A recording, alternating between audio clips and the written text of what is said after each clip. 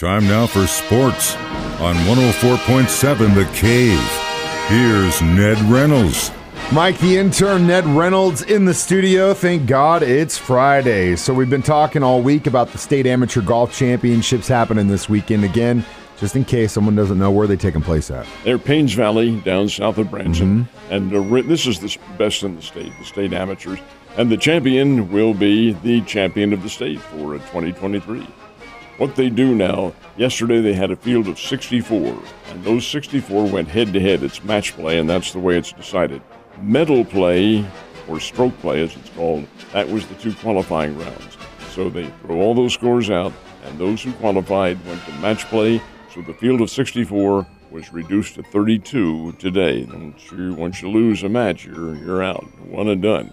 So after today, there will be 8 players left. Then after tomorrow, there will be 2 players left. Ooh, going down to 2. Those 2 will go head-to-head in 36 holes Sunday for the state championship. That might be kind of exciting to watch, because usually when you watch a major tournament, you know who's in the lead, and but you kind of got to follow them as they go through a crowd of people. But when you see, you never really get to see 2 at the top go head-to-head in a tournament like that. In the amateur, in the major level. Well, they do have one. PGA has one head-to-head. It takes place 2 years ago. It was in Mexico. It may have been in Texas this year, but there is one match play competition in the PGA, to my knowledge. This is what the state is, and most of the other states do it this way too. And in college, they do it that way. Match play, me against Holmes, and whoever comes out. Now you can shoot a quadruple par, like you're 100 strokes over. It's only one hole, and so it works. Your score doesn't make any difference. If I beat you on one, you beat me on one, and again, your number makes no difference. So what I'm hearing is that I might actually have a chance to win. Oh, yeah. Yeah, right. All right, Travelers Tournament also happening this week for those of the guys that are actually in it. Who's in the lead? This is a tournament that has been kind of changed by the PGA. It's a $20 million purse, and it follows the U.S. Open. That's because following the Open, many of the golfers take the week off. Well, not for a $20 million purse. The winner will get about $4 million. First place after one round, Denny McCarthy at 10 under, Keegan Bradley, Adam Scott at 8 under.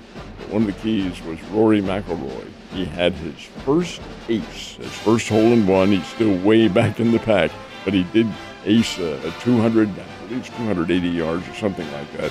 And one of those shots that just went right in, so we'll see. Anyway, by the time the weekend is over, somebody's going to win a lot of money. Did Rory win a Cadillac for that hole-in-one? No. Did they get anything special for that other than just news, some cred, and high five? Someone might buy him a beer at the clubhouse after the play's over. All right, so we did. I had band practice last night. One of the guys in the group, he's a massive basketball fan, and we're sitting there practicing. All of a sudden, I hear that little chime, that the pick is in chime from ESPN, and I'm like sitting there going, wait, didn't we just have the NFL draft? And I was like, oh yeah, NBA drafts tonight. And they did actually have some pretty big trades, didn't they? They did have one, Chris Paul, going from the Washington Wizards now to the Golden State Warriors. He being Paul, was with the Washington Wizards maybe 18 hours, something like that. He got traded over from the Phoenix Suns, but it was kind of prearranged that he was going to go. Anyway, it's part of a trade that had been made. Victor Wembanyama was the first player, and everybody knew that was going to happen, taken by the San Antonio Spurs. And then the draft pretty much went as expected. Kobe Brown from Missouri, the 30th pick in the draft. They had 58 players chosen.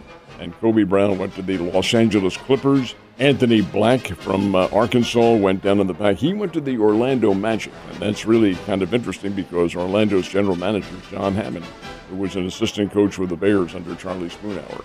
So the draft went on, 58 players taken, and that's it. It's only on one night, and it's 2 rounds. Well, there are some baseball writers that haven't lost complete hope in the St. Louis Cardinals, and God love them for that. They believe that the 2-game series over the pond might be pivotal for the Cardinals. It damn well better be. Well, they're talking about it perhaps in another sense because it's the Cardinals and the Cubs. They play 2 games in London starting tomorrow. Tomorrow's at noontime, our time here, noontime Central. And Sunday's game is at 9 o'clock in the morning, our time. Of course, it's 5 hours difference, so they're playing in the afternoon in London. Fact is, though, the Cardinals and the Cubs, these games count, they are in the same division in the National League Central, and the Cardinals trail the Cubs by about 4. But what the pundits are suggesting is that if the Cardinals don't do well, like maybe if they lose 2 games, they've got to make a decision. What do they do? Are they sellers or are they buyers? The Cardinals currently 13 games under 500. They're 9 games out of first place. That's all, 9 games. Problem is there are 4 other teams in front of them, and hurdling that will be a major challenge. But we'll see what happens. The Cardinals may be, according to some of the reports, may be offering some of their players now for dealing. But again, I think this series is going to tell what happens. One of the key individuals being dangled before the other major league teams is Tyler O'Neill. Problem is Tyler O'Neill's on the injured list at the moment, the 60-day injured list with a back problem. But again, it all can be formulated by the way they do these contracts, both in the NFL and in Major League Baseball and the NBA, for that fact. There's ways of changing these things. Yeah, and that being damaged goods and Tyler O'Neill is kind of an issue. But also there is a third option, and that's do nothing. That's also a choice, and that will also show the hand of the front office. So I think we're going to really see this. You are right. There's going to be implications whether we have hope that they're trying to make a push or that something really needs to change. They do nothing. What else is new? They haven't done anything. That's exactly what I'm saying. So, like I said, something else needs to change, and it might not be the players. What happened with the Royals? Royals playing the best team in baseball, the Tampa Bay Rays, down there for a weekend series. All began last night. What on earth? Kansas City won 6-5. 2 runs in the top of the 9th inning. It was M.J. Melendez who got the big hit, and that's because a kid before him stole a couple of bases. What is this? The Royals, who are just woebegone to say the least, and a catastrophe out there on the field, judging by their record. Hey, they want to play, and they're capable, and they beat the Tampa Bay Rays 6-5. It's not going to hurt Tampa Bay. They're well ahead in the American League East. All right, win for the Royals and a big one. Springfield Cardinals. They are now 2 games above the 500 mark. Beat the Frisco Rough Riders 3-2 last night. Frisco's not very good. But the Springbirds get a win. That's what counts, a win on the road, and they play right up until this weekend, of course, and then Springfield comes home for a series of games. I think that's the difference when you talk about, even though the Royals are so far back, they still have, they're a young team, yeah, I get it, but they still have bright spots of life where they really are just clawing at it. Keep in mind that they're all getting paid. They all are, and they're got to earn your paycheck. Hell yeah, well, I guess they are. That's true. All right, we do have the final 2 championship teams in college baseball. Who do you like in this series? It will be an all Southeastern Conference national championship game. LSU defeated Wake Forest last night 2-0 on a 2-run walk-off home run in the 11th inning by a guy named Tommy White. Oh, this was a great game. A pitcher's battle, 0-0 until the 11th inning. Tommy White came up, slapped a line drive over the wall in left field.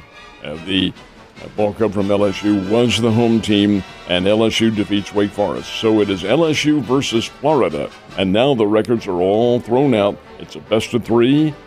The winner, of course, in the first game really gets a leg up, and that first game will be tomorrow night. It's Florida, University of Florida Gators, and the LSU Bayou Bengals from Baton Rouge, Louisiana. This should be a great series. Best of 3 for the national championship. I know you're probably as surprised as I am that Wake Forest isn't in this thing. Well, they were the number 1 team all season long, but in baseball, anything can happen. And it certainly did to them last night. It definitely did. What a battle. Ned, you have a wonderful weekend, and I will see you on Monday.